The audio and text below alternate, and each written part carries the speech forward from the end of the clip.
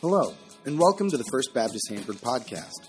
Our primary mission at FBH is to love God, love people, and serve the world.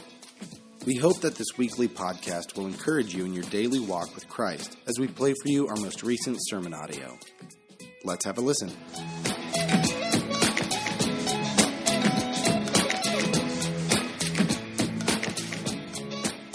Amen. Grab a seat, church. Hey, happy Mother's Day, everybody. Yeah, everybody?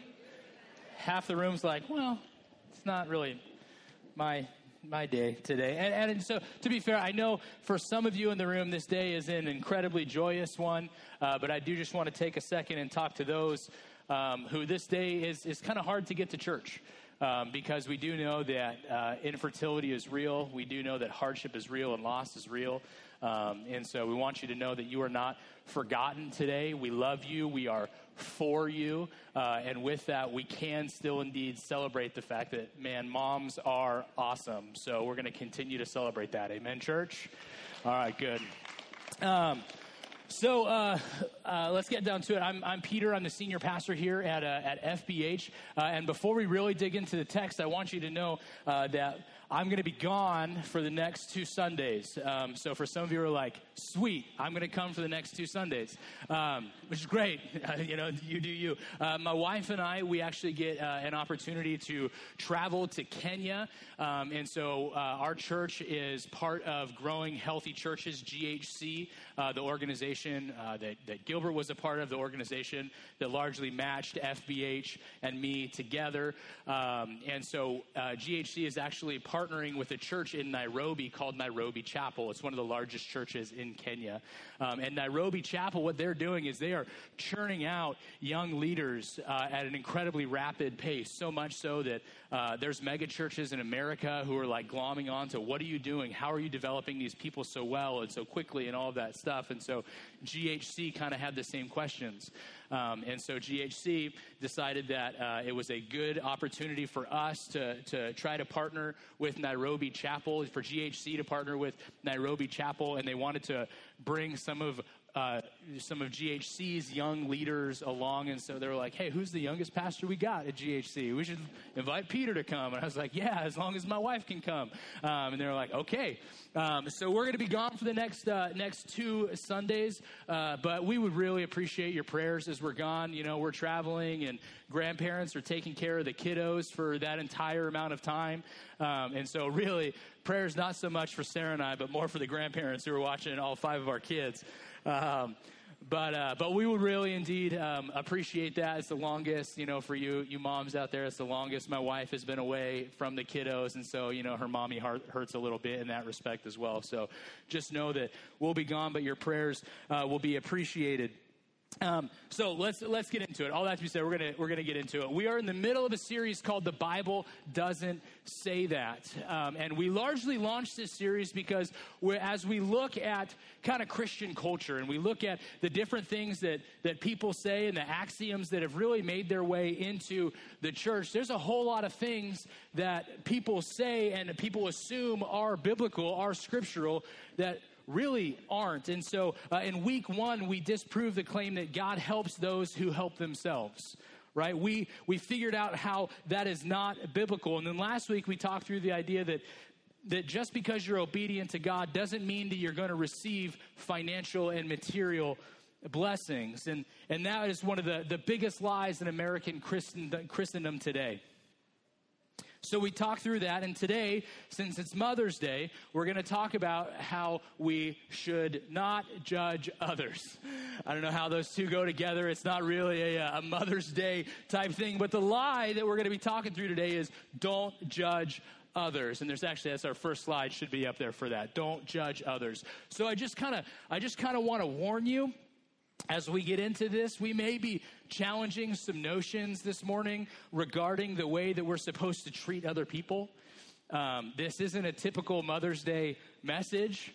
It's a long way off from the message that I gave last Mother's Day when I was preaching for a job here. I've told everybody here from the beginning that we are going to be incredibly truthful and honest with what the Word of God says, and we're not going to go away from that now. Because even the way we think about other people may be challenged this morning. Because there's some of you in here who are like me. And for those of you here in here who are like me, you're people pleasers. You want everybody to be happy, right? Who are the people pleasers in the room, right? Yeah. Noticed a couple people on my staff raise their hand. Awesome. But people pleasers in general, man, you just want people to be happy. If there's an argument, you're like, you know what? It's fine. I don't care. You do you. I'll adjust. I'll adapt. It's not that big of a deal. And so there's those type of people who are in the room who are just simply people pleasers. But then there's other of you in here who have a very defined set of rules in your head about how things should or shouldn't work. And you're going to stick to that regardless of how you make other people feel about that. Any of those people in the room, that should be the other half. You guys are less willing to admit it. You're like, nope, this shouldn't work that way, so I'm not going to raise my hand, right? So there's the other half of the people who are in the room. And when people violate those kind of set of rules that you have in your head, you have some sort of reaction because of it. Maybe you lash out, maybe you silently disapprove, maybe you mention it to your friend next to you about how ridiculous that was. See, I'm actually a little bit of a combination of both. I have a very defined set of rules in my head, but I want everybody to also be happy. So I just constantly get in arguments with myself at the same time. So I don't know where I actually land in the midst of this whole thing. So I don't know where you land on that spectrum, though. But I tend to give people grace upon grace upon grace because I don't really want to make anybody upset. I don't really want to make anybody mad. So I try not to judge people because I want everybody to be happy. I don't want to ever go forward with a preconceived notion because I want everybody to be my friend and think, oh, Peter's great, right? And there's other people like that in the room. But here's the difficult part about talking through judging. Is that both groups of people I just described are correct in some small way. Both of us are correct. And here's the beauty and the tension of going to a church service. The beauty and the tension of going to a church service on a Sunday morning are there are people here who have known Jesus for 50 years. And who are mature in their faith, who open their Bibles regularly, who pray regularly, who are coming here looking to be challenged, looking to be sharpened, looking to learn something new and maybe a different way, even though they've heard most sermons before. And so they're here looking and hoping to be challenged. And they have this personal study and devotion to Christ, and it's led them to incredible maturity. Then there are people in the room who have known Jesus for a shorter amount of time. People who are still asking questions about who he is and about what big words like sanctification and justification and eschatological, like what do these words actually mean, right? And they're starting to dig into those things, and they have come to have a saving faith in Christ, though. And so they are continuing to be matured. And then there's another group of people in here who are simply looking for a space to belong. The world has shut the door on you. You're searching for answers, and maybe someone you know suggested coming to FBH to check us out. Maybe you're here simply because your mom asked you to come to church this morning with her. Great. We're glad you're here. Take from my message what you will. Be open to it. Snap a picture at our photo booth on the way out. Grab some coffee and enjoy your day.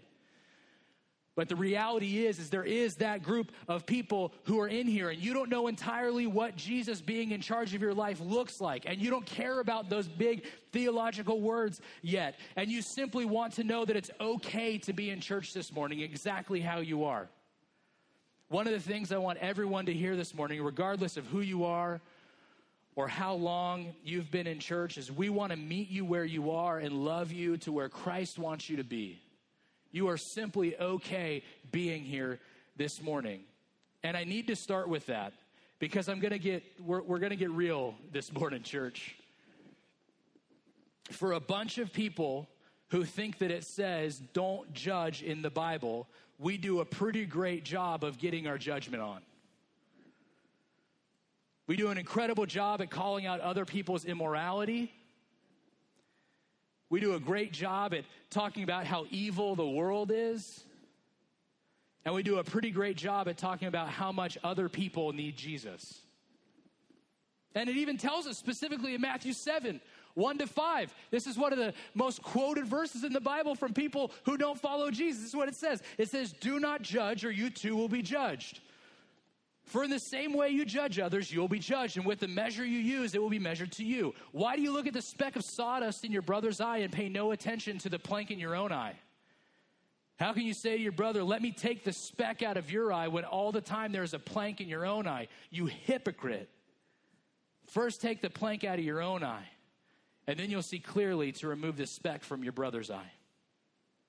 So it tells us right there that we shouldn't be judging people. Verse 1 says it as plain as day. Do not judge, or you too will be judged. But wait, we're talking about things the Bible doesn't say, and you just told me the Bible says don't judge other people. But you're telling me in Matthew 7:1 it says do not judge, or you too will be judged. So we've got a problem, church, because we're judging people all over the place under the muse of wanting what is best for them. What's the deal then with this verse? Great question, Peter. Here's the funny thing about that verse that people quote over and over and over again. The Bible does indeed say that we shouldn't judge people. But in this instance, it isn't talking about judgment here as much as it's talking about the idea of hypocrisy.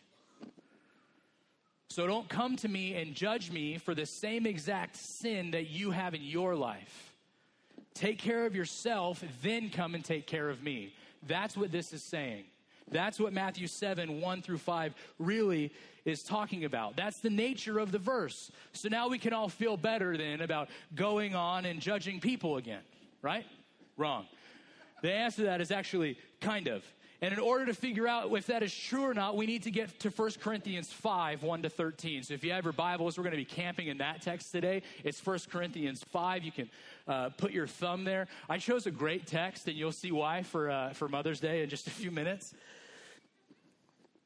The city of Corinth, though, so Paul is writing to the city of Corinth, right? It's an ancient city in Greece that enjoyed great prosperity due to the incredible wealth it's generated by its massive port commerce. Seafaring people came in and out of Corinth, and because of that, it was incredibly wealthy and incredibly diverse. The temple of Aphrodite, the goddess of love, was here, which meant it was a luxurious city, and on top of that, it had acquired a reputation of sexual license, becoming essentially a tourist attraction to the pagan world.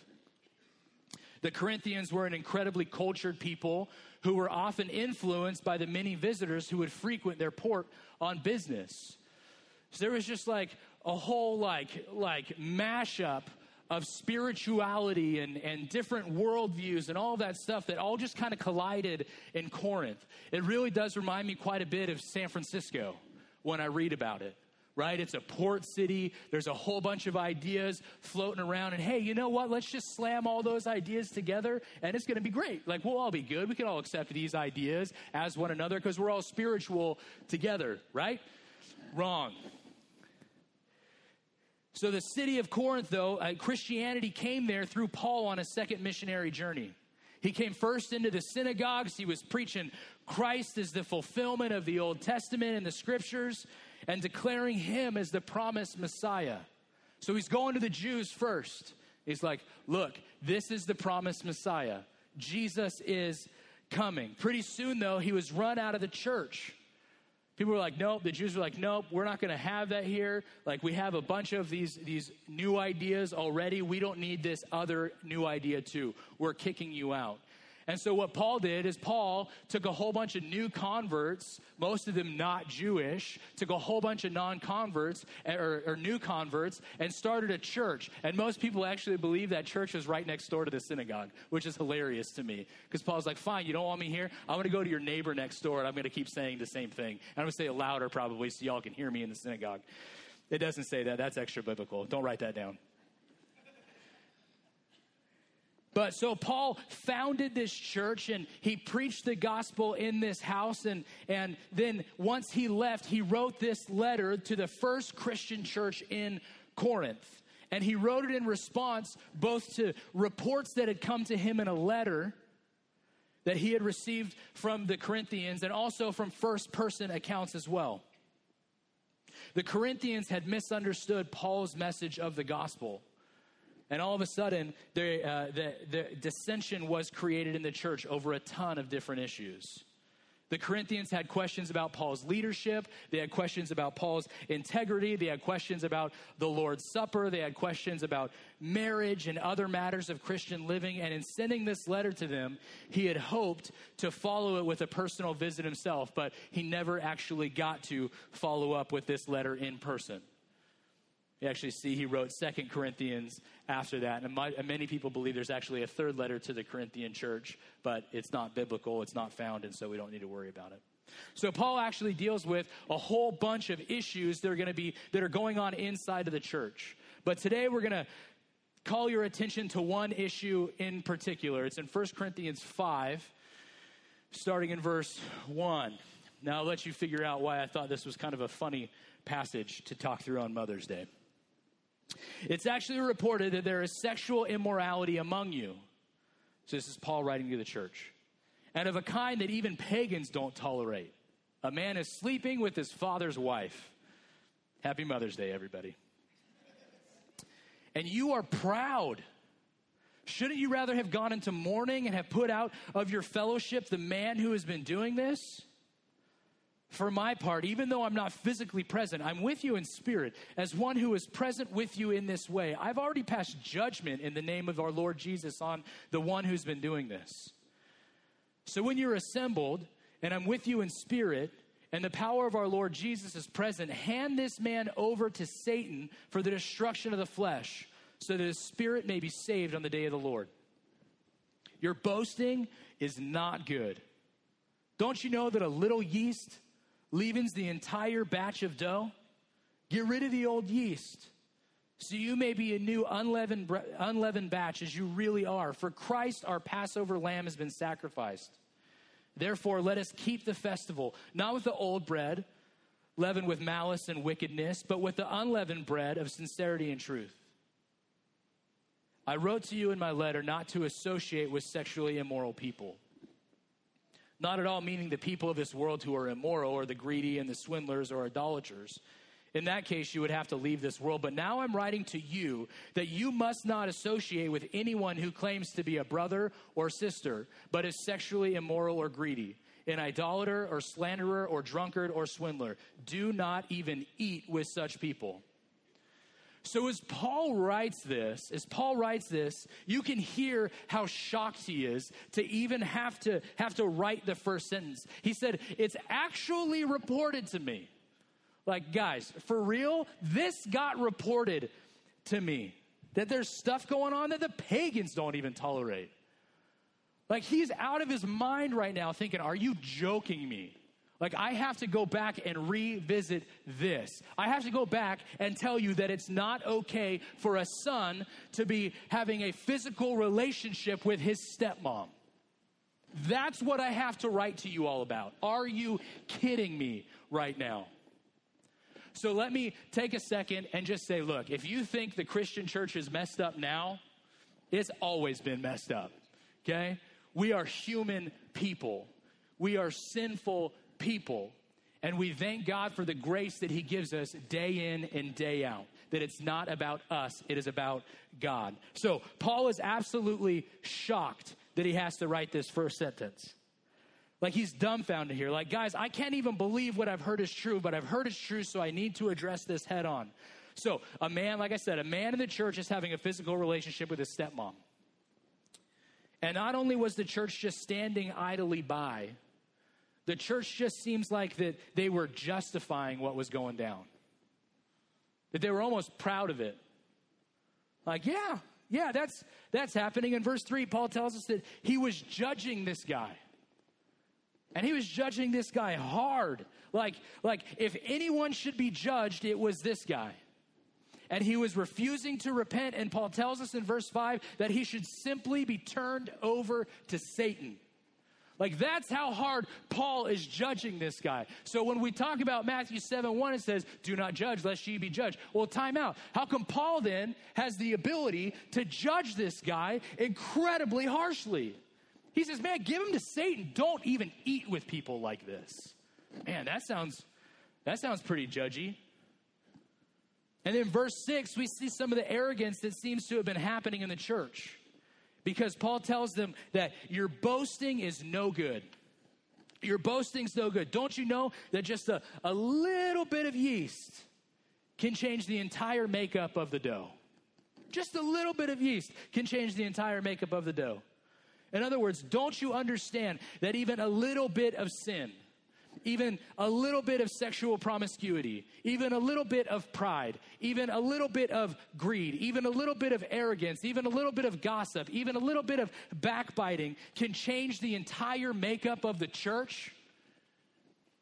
Don't you understand that? Paul's reminding them that this is not okay. He tells them in verse 7 to get rid of the yeast. Toss it out. Get rid of it so you can be unsullied, so you can be pure, so you can be acceptable. Get rid of the sin that is amongst you so it doesn't spoil the rest of you. That's what Paul is continually pushing at here. And then Paul presses into him even harder in verses 9 and following. Right? He tells them not to associate with people like that, man. Don't even associate. If anyone claims to be a brother or sister and does things like this, don't associate with them. Don't even have lunch with them. If they have an ongoing sin issue in their life that's not being checked, that they're not willing to budge on, then it's better for you to get rid of them altogether than to get yourself pulled down with them. That's what Paul is telling the First Corinthian church, or the church in Corinth here in 1 Corinthians. So Paul's reminding them of these things that he set up in the church before he left. And he reminds them, like I said, the church in Corinth was like this big city with all of these spiritual people, these pagan religions, all of this stuff. And so it's no surprise that in the first couple verses of chapter 5, he tells them, like, things are happening in the church that the pagans aren't even okay with. Yet I shouldn't even have to remind you about this, because not only is this not okay in the church, this isn't okay anywhere in your city. And you're standing by it. You're arrogantly standing by it, saying, yep. But the church tiptoed around an ongoing sin issue simply because they were part of the church. The church tiptoed around an ongoing sin issue simply because they were part of the church. And if you want to frustrate people who take their faith incredibly seriously, allow people inside the church to continue in their sin simply because they're part of the church. I hate church politics. Absolutely hate them. Not a fan, never been a fan. But ultimately, when I stepped into this role, I understood that, at some point I have to play the game. And it's unfortunate for a 34-year-old senior pastor to have to play that game. And it's not something that is just our church. It's every single church in America, probably every single church in the world. Because of the fact that the church is broken. We are broken. Thank God we are saved in our brokenness, but we're broken. And Paul has the guts here to call this out when no one else in the church in Corinth was willing to. Church politicking was happening back then as well. It happens today. It happens then. It's going to happen until Jesus comes back. But Paul refused to be a part of it. The Bible tells us in more than one place that we're supposed to come down on these types of people hard, but in love. These types of people who are continuing in their sin, but we're supposed to talk to them in love. Galatians 6 says, brothers and sisters, if someone is caught in a sin, you live by the Spirit, should restore that person gently, but watch yourselves, or you may also be tempted. Carry each other's burdens, and in this way you'll fulfill the law of Christ. Or 1 Timothy 5, verses 1 and 2. Do not rebuke an older man harshly, but exhort him as if he were your father. Treat younger men as brothers, older women as mothers, and younger women as sisters with absolute purity. So there's instructions then on how to talk to these people. 2 Timothy 4:2. Preach the word. Be prepared in season and out of season. People love that part.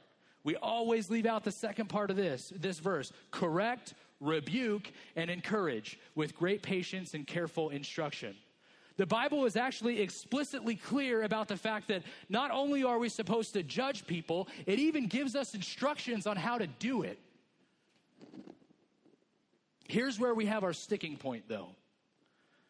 People who call themselves followers of Christ should have a standard of holiness for those inside the church, and they should have a standard of love for those outside the church.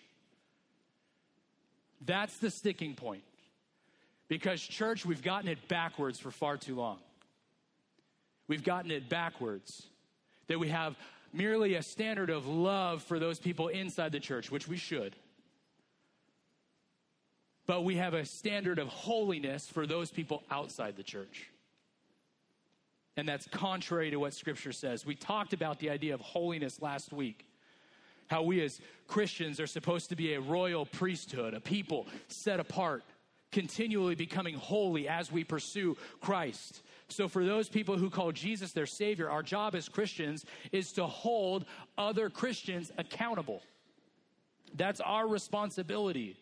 But for those who don't know Jesus as their Savior, for those of you who are here because mom simply invited you to come this morning and you have no personal relationship with Jesus, we should have zero expectations that they should behave as Christians should. Zero expectations. If we go back to 1 Corinthians and actually finish the story in chapter 5 and look at verses 12 and 13, Paul even tells us this.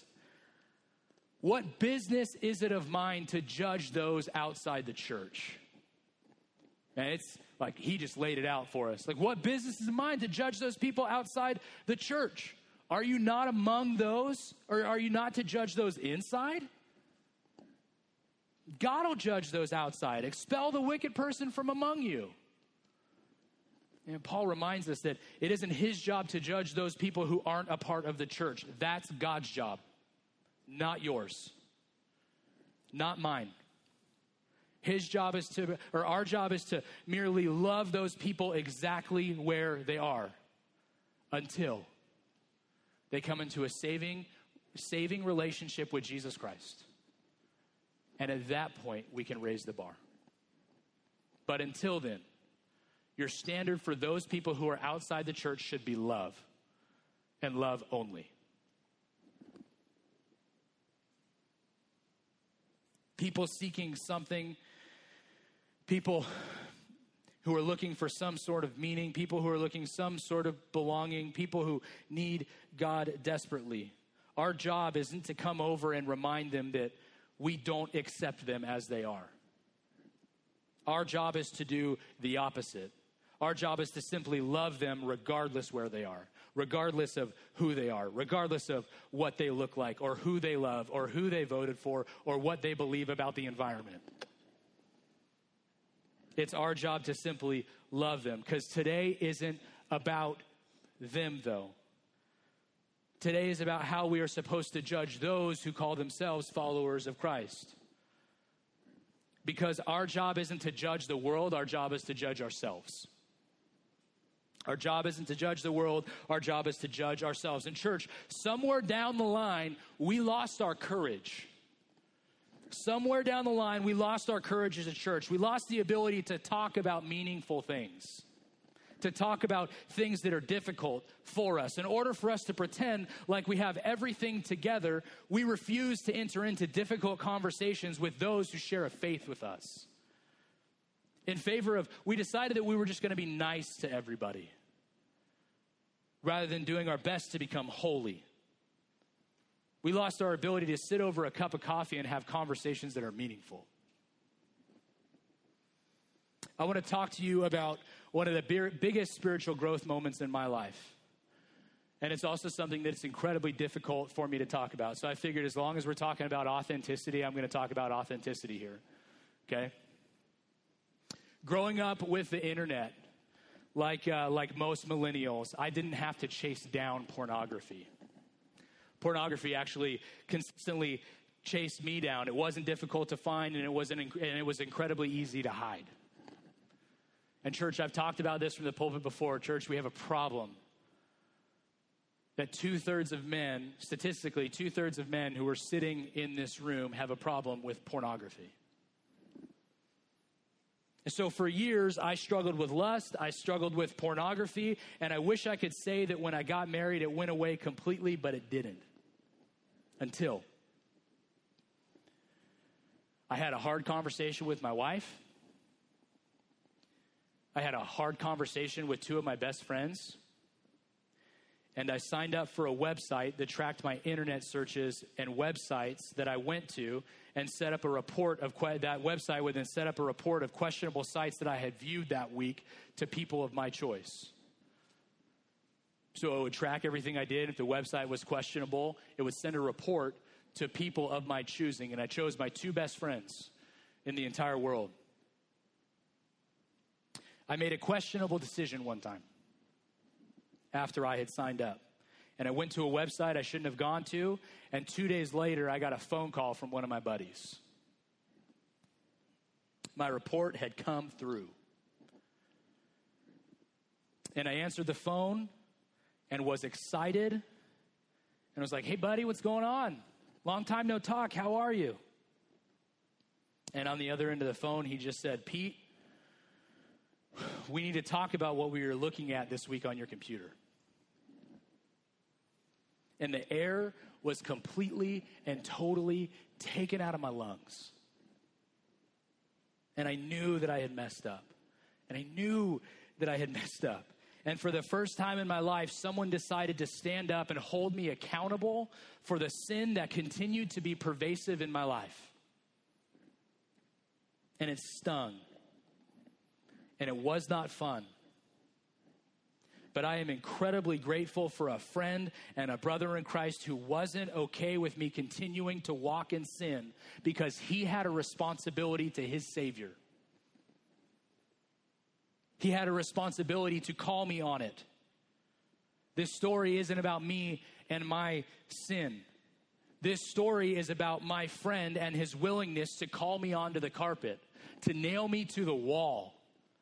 Because as a Christian, I'm called to a higher standard.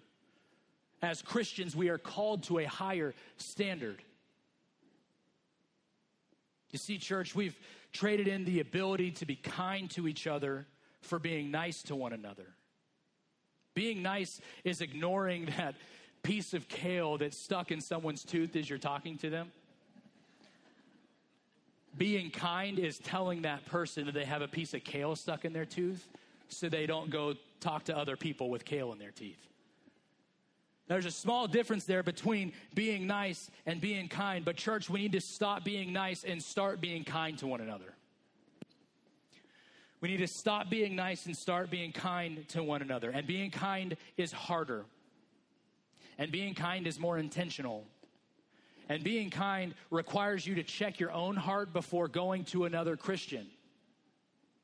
It requires you to make sure you don't have a plank in your eye before pointing out the speck in somebody else's. Being kind requires you to be bold and not passive.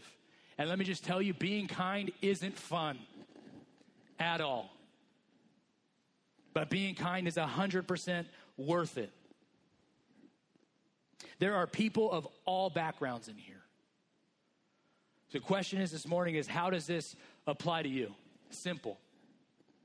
For those people who are a part of the church, and that's the capital C church, not FBH, you need to start having hard conversations with other people who are a part of the church. We need to start having hard conversations with people who are a part of the church.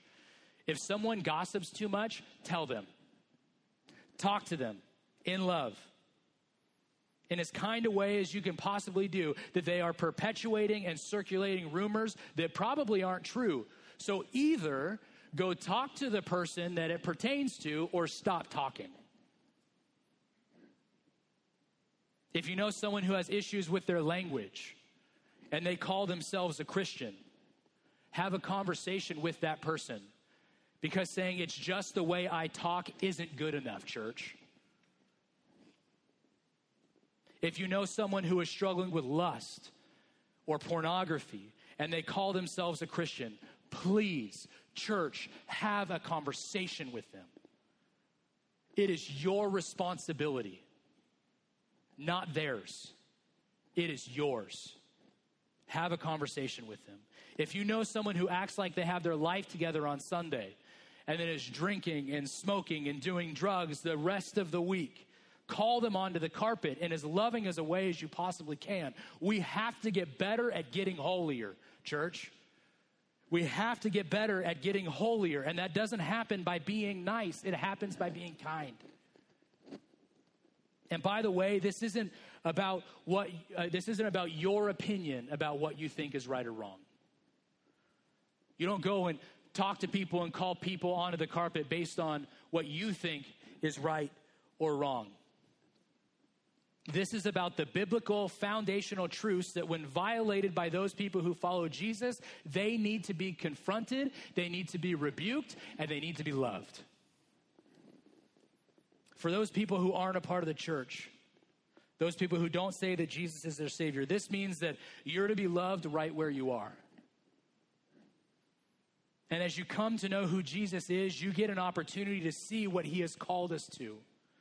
And the incredible opportunity we all have to become more like Jesus every single day. In church, just imagine what it would look like if this is what the church actually did.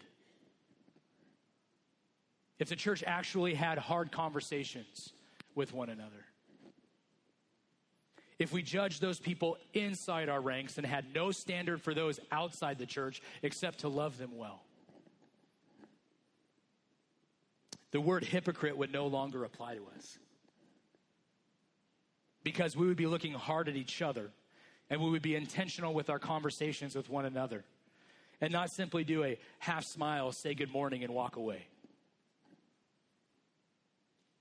We would have a community that was dedicated to becoming more like Jesus every single day because we would have conversations that brought people back to his word every single day.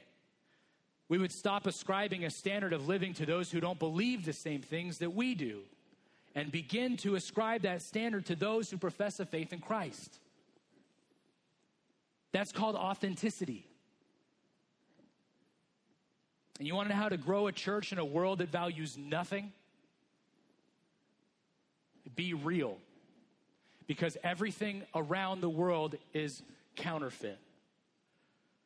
People in my age demographic and lower, those people that we always complain about, those darn millennials and those Gen Xers. No, that's above me. Sorry, Gen Xers in the room. You're like, what do we do? You didn't have the internet. That's what you did. But those people in my age group and below, you want them to approach Jesus. You want them to have a saving faith in Christ. Be authentic with what it is that you believe. They're attracted to authenticity. They are attracted to things that are real, not things that are counterfeit.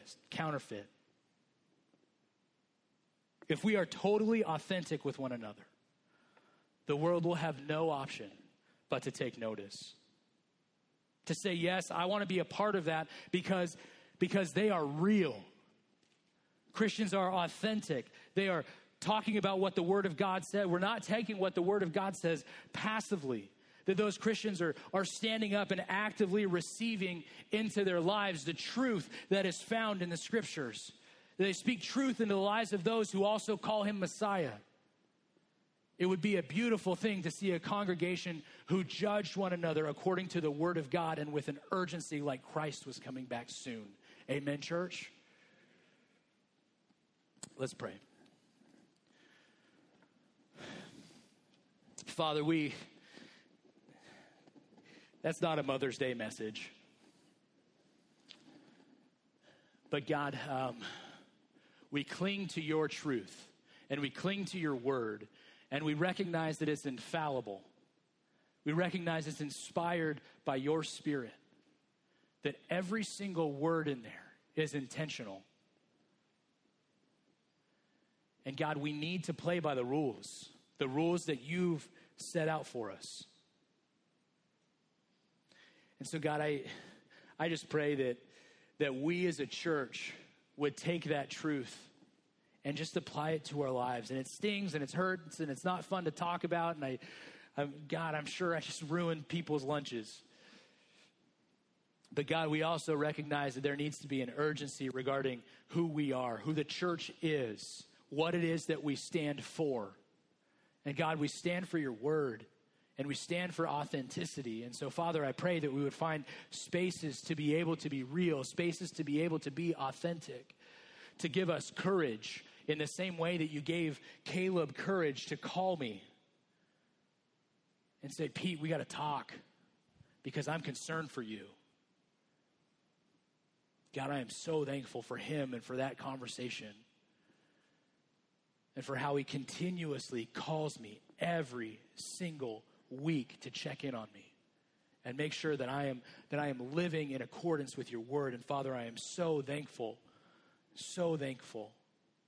for people like that in my life. And I pray that you would bring people like that in and among our congregation, for people to have courage to step up to the plate and recognize that it's more important for us to be holy. It's more important for us to be kind than it is for us to be nice.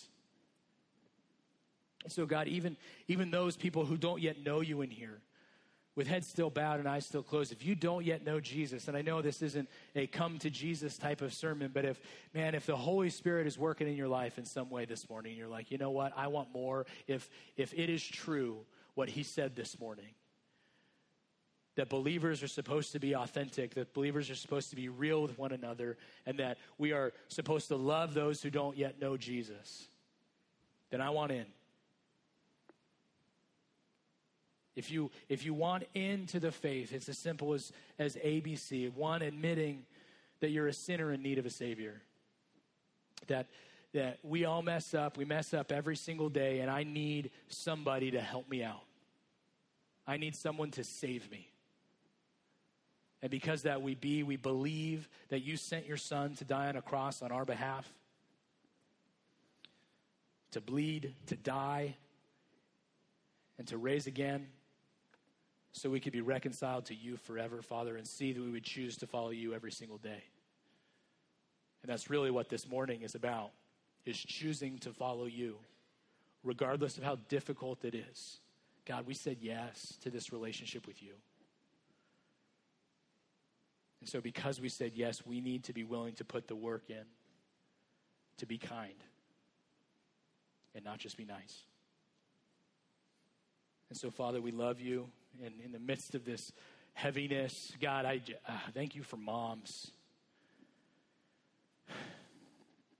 And how moms somehow can be kind and make us feel like the greatest person in the world, and at the same time lecture us and spur us on towards greatness and spur us on towards you. And in just subtle ways help shape our families and love you well. Whether it be talking us through it or showing us what it looks like to have a devotion to you. God, we just thank you for moms and moms everywhere. So, Father, we love you so much.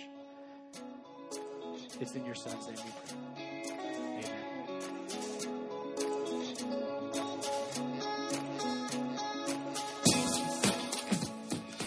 Thank you for listening to the FBH podcast. We hope that you enjoyed this week's sermon. Music was by the band Broke for Free, and if you would like more information about our church, feel free to check out fbhanford.org. That's fbhanford.org. Thank you again, and we'll see you next week.